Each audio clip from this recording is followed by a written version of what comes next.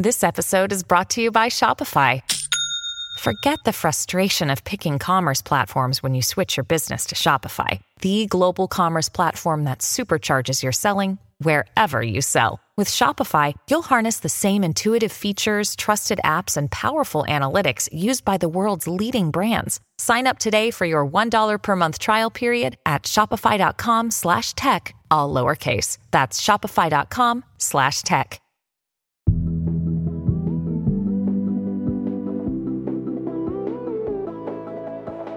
I'm not going to call her the name I want to call her because now we'll screen grab it and it'll be on Peach Report tomorrow.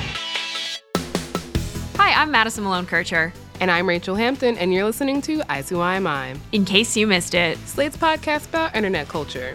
Before we get started, Madison, is there something you'd perhaps like to share with the class? Yes, I would, Rachel. So in our last episode, our spoopy Halloween spectacular, I mistakenly identified a Vine as being a clip from Project Runway, and it, in fact, was a clip from RuPaul's Drag Race. I deeply regret the error. How very dare. I will say, however, to the one person who DM'd me over the weekend threatening to pull my gay card, I'm keeping it. Just want to say, once and for all, that I do apologize to the Drag Race community.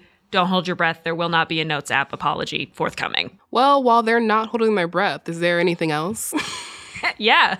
Let's go, Brandon. Who? Brandon. Brandon who?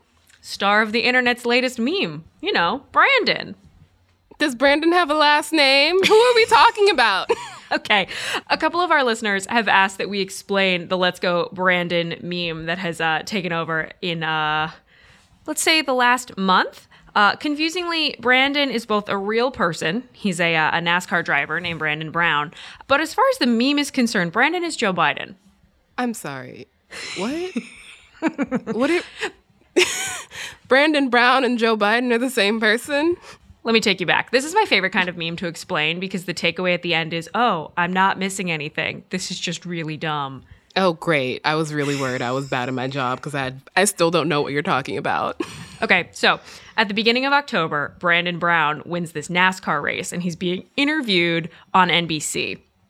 And in the background, you can hear people at this NASCAR event shouting, "Fuck Joe Biden, fuck Joe Biden." And the host interviewing Brandon Brown is like, yes, you can hear them chanting, "Let's go, Brandon." No. Brandon, you also told me, as you can hear the chants from the crowd, "Let's go, Brandon, Brandon." I don't actually know if the host was like trying to pivot away from the "fuck Joe Biden" of it all. Are you counting the syllables? I'm watching you count on your fingers. You know, yeah, I was counting the syllables. It's the same. It's 4. Okay. I just needed to check. But since then, it has sort of taken off as like a censored way to say "fuck Joe Biden." Like politicians on the House floor have said it. There was a Southwest pilot who like got in trouble for saying it over like the intercom from the cockpit on a plane. It's every fuck Joe Biden. Let's go, Brandon has taken over. Okay, so, I mean, based on the locale of where this meme originated, NASCAR, I'm assuming there's really 2 ends of the political spectrum that a "fuck Joe Biden" slogan could come from. I'm assuming this is the right side of that spectrum. That would be correct. I mean, it is very funny to me, right? Because I'm one of those lawn signs. In this house, we agree, "Let's go, Brandon," but possibly for different reasons than this meme's origin. I'm glad that you said at the top that I shouldn't feel bad for missing this, because this is definitely part of a realm of the internet that I have very carefully tailored my algorithmic experience to not include. It feels to me like a similar accidental workaround. Do you remember when it was announced that Donald Trump had COVID? Oh, God, that was the best day ever. Right, and people on Twitter... You can say it. People on Twitter were tweeting the same number of asterisks as it takes to spell, like, I hope he dies. Mm-hmm. I mean, on some level, it's funny, but on the other hand, it feels like a means to escape being regulated on a platform. And so that is a little scary to me, just a bit. I mean, Just thank NBC. Anyway, I think that's really all one needs to know about Let's Go Brandon. Well, great, because Let's Go Brandon is weirdly a perfect segue into our main topic for today. How are you going to make this leap? Today we're talking about Real Housewives of Potomac. Right. You, like Madison, might be thinking, Rachel, what the fuck does a MAGA slogan have to do with Real Housewives? To which I would say it doesn't really, but also it does, because one of America's, in fact, I would say America's greatest art form, gave us both Make America Great Again and Real Housewives. And that art form is Madison's favorite topic, reality television. Okay, you got there, but like I'm doing yoga. Like I am full on warrior 2. Like my body is stretched to make that leap. I'm just keeping you limber. It's true. I do love reality television. And you can tell that because the last time we talked about it on the show, I wasn't here. Yes. In that episode, which was co-hosted by our producer, Daniel Schrader, we talked briefly about how social media has become the driving plot line of Keeping Up with the Kardashians. Rest in peace.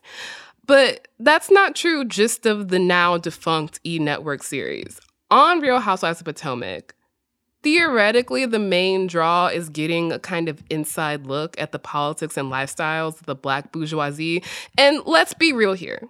The plot lines about BBLs or Brazilian butt lifts and respectability politics and etiquette are simply sublime. It's prestige television. But the thing is, if you're not keeping up with the Instagram lives or the subtweets or the blog posts, you're missing out on, I would say, half of the show. Okay, Rachel, I am convinced that you could keep talking about Real Housewives for, A, as long as my computer battery is going to last, and B, possibly for all time. But after the break, we're actually bringing in a second expert. We're going to be talking with Shamira Ibrahim, who is a excellent culture writer and critic who also does the Real Housewives of Potomac recaps for Vulture.com about the way social media functions on Real Housewives of Potomac. More on that after the break.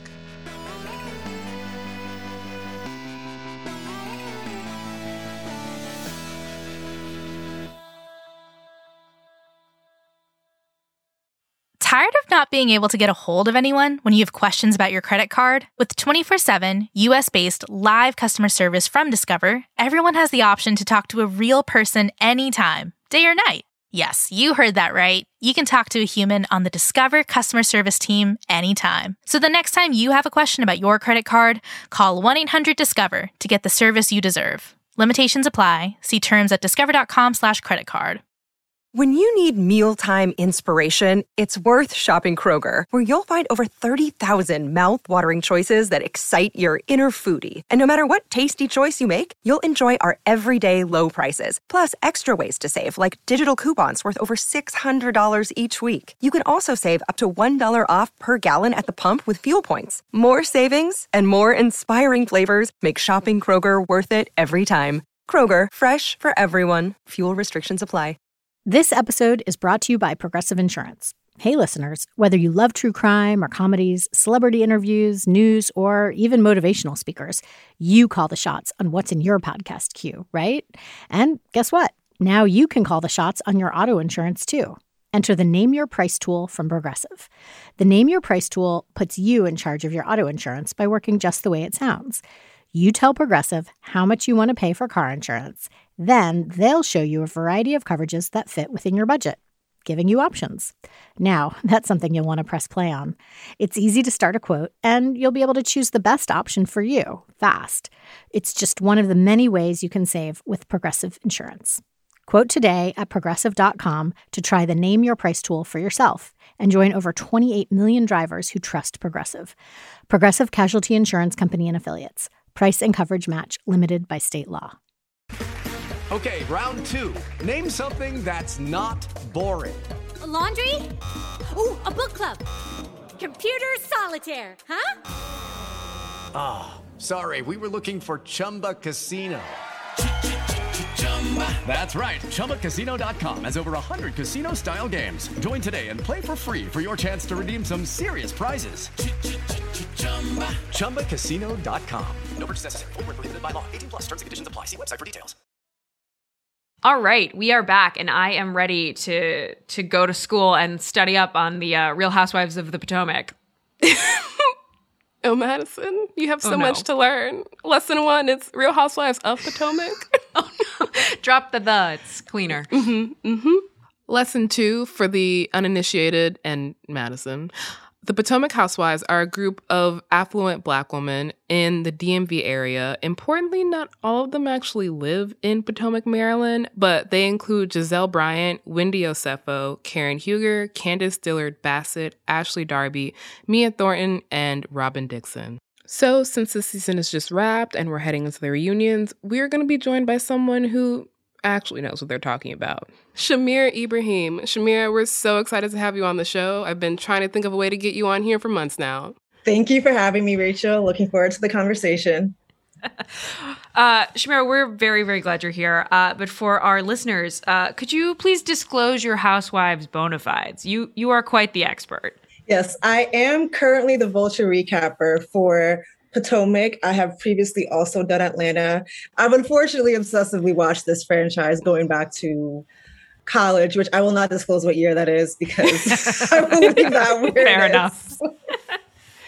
Not unfortunate at all. Very fortunate for us because I remember when I first tweeted that I was starting to watch this show, it was like December of 2020 and everything was depressing.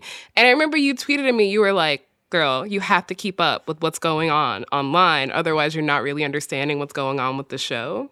Yeah. One of the things I tell people a lot is that, you know, while I do look at Housewives and reality TV as escapism, I actually think it's one of the most fascinating examinations of human behavior because it's a lot of examining how people think about themselves, how they think people perceive them, and how they think they can actually modify that, right? And become their own level of like producers. And it almost never works the way they think it's going to work, right? Yep. It almost inevitably fails. But it's this sense of like self-agency and self-ownership and how people actually really perceive how they can navigate that.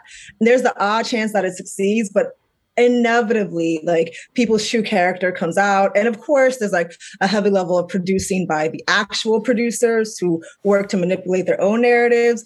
But watching that level of tension of people trying to like bring out their own narratives on social media now and using every level of mediums they have available to them to create this whole arc for themselves, while then their own persona like always defeating them by the end of it. This season, like if you think about for Potomac, you have Candace Dillard Bassett, right? Who at the beginning of this season, you know, coming off of the major conflicts between her and Monique, she was stepmom in charge. I want to be more comfortable in my bonus momness.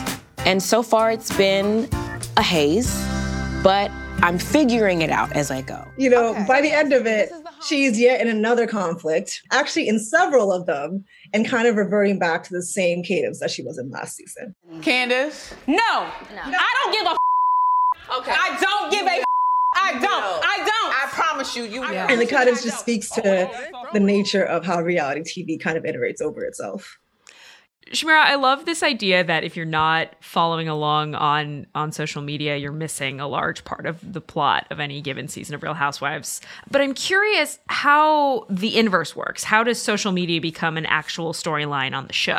It becomes plot line in the show in a couple different ways. One is it becomes a plot line in the reunions very heavily. Like they talk about DMs and reunions, and the reunions are like a very special kind of silo of how we talk about reality TV, especially in Bravo, right? Because we talk about it as if like it's like this alternate universe, right? Where things kind of get expelled and then we never refer to them again, right? Like even in the universe of the season, they never say at the reunion, right? They say back in New York, right? Yes. Like you never actually are allowed to say we were at a reunion. It's like when we were back in New York City, AKA filming for 15 hours, right? And screaming at each other. Like you cannot say Andy Cohen's name on the show or else something bad happens.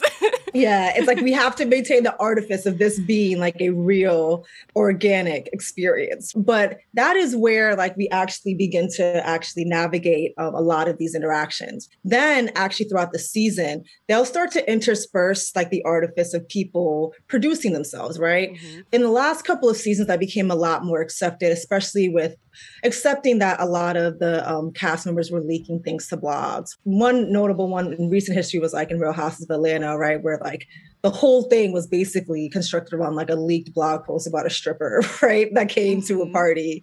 And that was the whole buildup to it. So this kind of happens where now when there are like very caustic personas like in Potomac who are known for like their very aggressive social media personas, they will show kind of that interaction and how that affects things. The problem kind of becomes that Potomac specifically is a show that is very layered in coded racial conversation and coded intraracial conversation that doesn't necessarily easily translate to people who are not Black. So while there are some things that are very explicit, like, okay, Candace called Ashley a bed wench, right? I think even if you're not Black, you could get that that is something that is very out of bounds to say to someone who is a Black woman. But like, there are other things that are like not necessarily explicit to really discuss.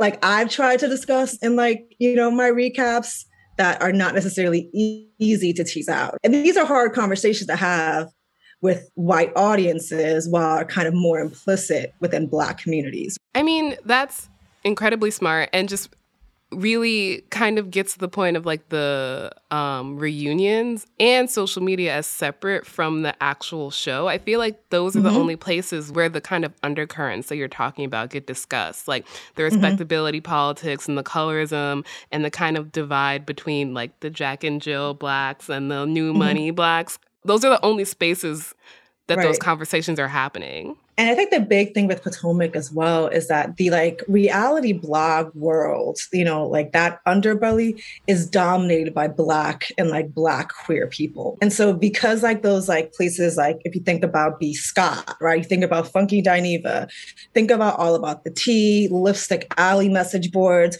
all of those sorts of like connections and those connective tissues are mostly viewed as either run by Black people or Black coded in some way, shape, or form. And Potomac as a community and as a show is a Black show, right?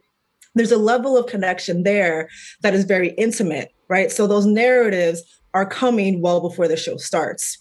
First of all, I'm simply shocked that gossip blogs, a good and fun and messy thing on the internet, were created by Black and queer people. Go figure. Who could believe that a great part of the internet had nothing to do with white folks? Shamira, do you feel like social media can help the white audience that you're describing keep up with the racially coded parts of the conversation on the show? I do think it would help create a shorthand for some things, because I think Potomac, and Rachel, keep me honest here, I think it exploded as a fan base last season, right? Like so many people jumped onto it after there was this huge fight, right, between Candace and Monique. And now there are a lot of people who are coming in fresh, who may not have necessarily watched from the beginning. And so there's a lot of like new perspectives into an audience that is not necessarily like in tune to a certain kind of Black community, which is different from Atlanta and Married to Medicine in the sense that they have a perceived level of respectability, right? But, you know, there's like this level of like grandeur and like performance and how they needed to present things. But now they've kind of put themselves in the position of like having this new fan base with like heavy camps. And like to shorthand some of these things would be appreciated in some ways, right? It's not always going to give you like a full level of like lexicon about everything. You're still going to miss some gaps. That's natural. But I can give an example. One time I did try to mention in a recap, colorism is a thing, but like it doesn't completely exonerate Candace for like all of her behavior. And like I accidentally caused like a ruckus in the Vulture comment section. Say more. Well, I think people thought I was trying to say that like Candace had validity to like her tantrum. And then I got like a litany of responses, which I only check every so often, but it happened to be Indigenous Peoples Day. So I happened to have some time, right? And I just saw, I just don't understand what color has to do with her being a bad person. And I was like, oh no, I might have done something wrong. Oh no. And so it was one of the rare times that I went in and explained myself, where I was like, okay, listen, all I'm trying to say is colorism is a thing in the way that racism is a thing. It's always going to exist. Like, Candace will bring up colorism like online, or I think she brought it up at the reunion, or maybe Wendy did at some point. One of them brought it up during the reunion. And that's what's kind of fascinating to me as like Real Housewives of Potomac as a franchise, is that I feel like more than Atlanta, it gets into, like you were saying, the intra-community dynamics more than anything else. And that's what I see discussed most often online, which is a product of the social media experience I've curated for myself. Right. But I'm always just curious as to what white people are seeing when they're watching this show, and how much is just flying under the radar, and how much it's like Bravo or any of the cast members' responsibility to just be like, well, actually, there's an organization called Jack and Jill. This is your friendly neighborhood white audience surrogate asking, could we describe, when you're talking about Jack and Jill, the organization, a little bit? I'm sorry, it had to be asked. No. I knew the reaction it would incite. No, it's fun. It's not that it shouldn't be asked. It's just like, how could we describe it in a way that's not going to immediately piss people off? Okay, so on Wikipedia, it says that Jack and Jill is a leadership organization formed during the Great Depression, formed in 1938 by African-American mothers with the idea of bringing together children in a social and cultural environment to create a medium of contact for children, which will stimulate growth and development. Rachel's head is just in her hands at this point. Separately, there was a book that was written in, I believe, the 1990s by Lawrence Otis Graham called Our Kind of People. A banger. A banger. Which is essentially him as a person who grew up in like a community of people with means, and how they looked at class before race. And Potomac tends to actually kind of mirror some parts of that in a way that blows up into the Bravo universe, because Potomac is kind of like the Jack and Jill Blacks. Real House of Atlanta is kind of just like the regular Blacks on like campus, right? In the quad, right? And so it's like kind of the different parts of like Black digital and real life. And like all of them are kind of trying to put out one narrative of themselves. But at the end of the day, you only reflect back like who you are, no matter how hard you try to be one thing or the other. The divide that you're getting to between Jack and Jill Blacks and kind of everybody else, kind of going back to Madison's question about whether the online discussion will help white people understand what's going on the show, I feel like it doesn't at all, because that kind of nuance is getting lost between like the conflict between Candace and Monique was kind of Jack and Jill versus like Monique, who grew up kind of rough and was like now had money, but did not know like the proper etiquette. And so when you get these new viewers coming in because of the fight, they're missing all of the kind of social context that I think if you're keeping up with like the Black audiences talking about it online, or like the blogs, or even like recaps written by Black writers, like half of the show is getting lost in translation. Right. Because if you remember, after the fight, the first thing she said is, "You're a hood rat and you're fired." And like, Monique is like a regular around the way chick, but she's not a hood rat, you know, like she's just, you know, an around the way girl, right? Yeah. But like, how do you explain like the nuances of that insult and why she's able to get away with calling Monique that specifically because she's brown skinned? And like, you have to be like deep in the recesses of Black Twitter, right? To like search and comb through the hashtag and figure that out. This reminds me of one of the questions I had, which is, do you think it's fair game for all like, I mean, Robin's brought up blog posts, Giselle's brought up blog posts at this point, and every single time it gets brought up, the other person is always like, how dare you bring this onto the show?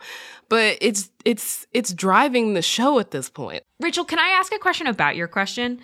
Yeah. And both of you could answer. When you say that cast members act like bringing up these blog posts is sacrosanct, like you're not supposed to do it, are they just supposed to pretend the internet doesn't exist on the show?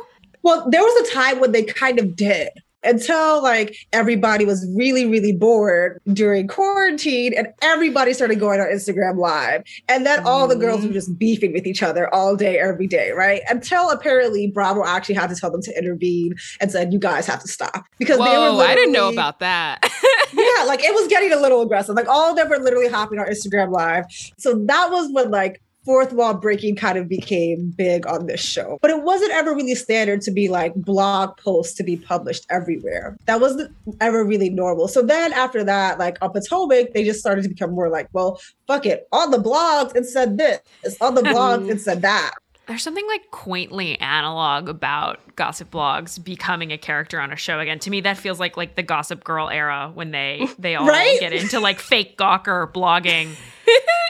And the funny thing is, on the gossip blogger side, as someone who's like spoken to a couple of them, like there's this idea that like they're getting paid, as in like transactionally paid, and they're not really, right? Like, you know, a lot of the casters like, oh yeah, you know, Monique is paid XYZ person to like, you know, be on their side. Like they're not really getting paid. They get distracted by like association and quote unquote parasocial relationship the same way that anybody else does. So the person who they've been writing about regularly, the second they start paying them a little bit of attention, Monique sends a few essential oils, right? You know, like building that level of relationship, and then all of a sudden they feel like they have a relationship with a celebrity, right? You know, and that builds a level of affinity. So then all of a sudden I know from an inside source, right, that XYZ thing happens, right? So it's not that Monique or whoever is actually paying them to give them favorable stories. It's that they feel like they've built a kinship with someone, right? It is in fact cheaper to just be nice. They don't have to pay $1,000.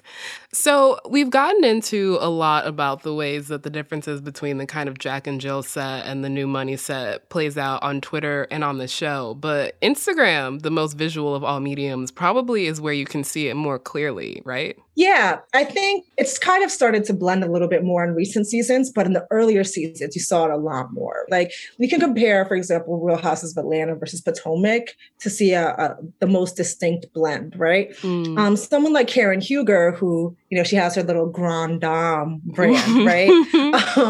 Her whole kind of aesthetic, while it is around like big gestures, it's still around the idea of homemaking, right? Like the family unit. Whereas someone like Marlo Hampton, it's about flaunting and ostentatiousness. It's like, look at the brands I have, look at the labels I own, look at all the Coach bags I have, look at where I step out to. Don't worry about who's buying it for me, right? You know, it's kind of the whole like soft launch partner thing, right? There's a, you know, vague man in the background who's sponsoring me, and you don't have to worry about who it is. Yes. Like that's the kind of like distinction between the aesthetic and how they interact with each other. Like the idea is like wholesomeness and like, you know, presentation versus the whole like we're out, we're stepping out, we're in demand and VIP wherever we go out. Like Karen Huger does not care about whether or not she's going to be at stadium, right? Like that's not the vibe that she's trying to give off, right? Honestly, I kind of wish it was the vibe she was trying to give off. But I have one last question for you, and it's it's the most important question. What the fuck is up with Giselle's TikTok? Oh my God! Honestly, I love Giselle. I will say this. I actually really think, as much as I've talked about Giselle being a light-skinned, like green-eyed bandit and villain, I actually do think Giselle seems like a great mom. No, she does. The way her kids talk to her, I'm like, oh, you know, like that's a good relationship. Like her kids literally tell her like she is like a mess every single week, and she's like, I receive that. But like I say that as a way to transition to her TikTok, which is like one of the most amazing things like I've ever seen. Because like to give like a comparison, like Ashley Darby has a TikTok, which is like basically her dancing to Doja Cat songs. But Giselle, like honestly, it's high art. Like by Giselle Bryant on TikTok, it is literally just like her like just pointing the camera at herself to like poorly synced songs. And it's also like song trends that are like 4 months old. You kind of have to just like decide what part of the TikTok speaks to you most. Like, oh, the mug that she pointed to in the middle of the collage, the random plant that she decided to pivot to. Like, yes. It's really like a choose your own adventure. And in the back of your head, you just know, you can hear her children like looking at her TikTok and being like, what the fuck are you doing?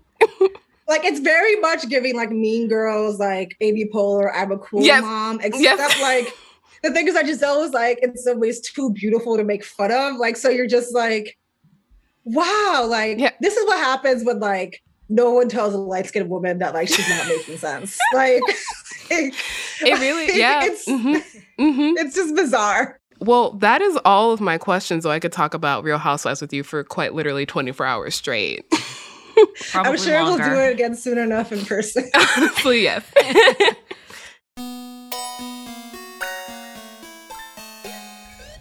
Once again, that was Shamira Ibrahim. Shamira is a culture writer and critic, and also the Real Housewives of Potomac recapper for Vulture.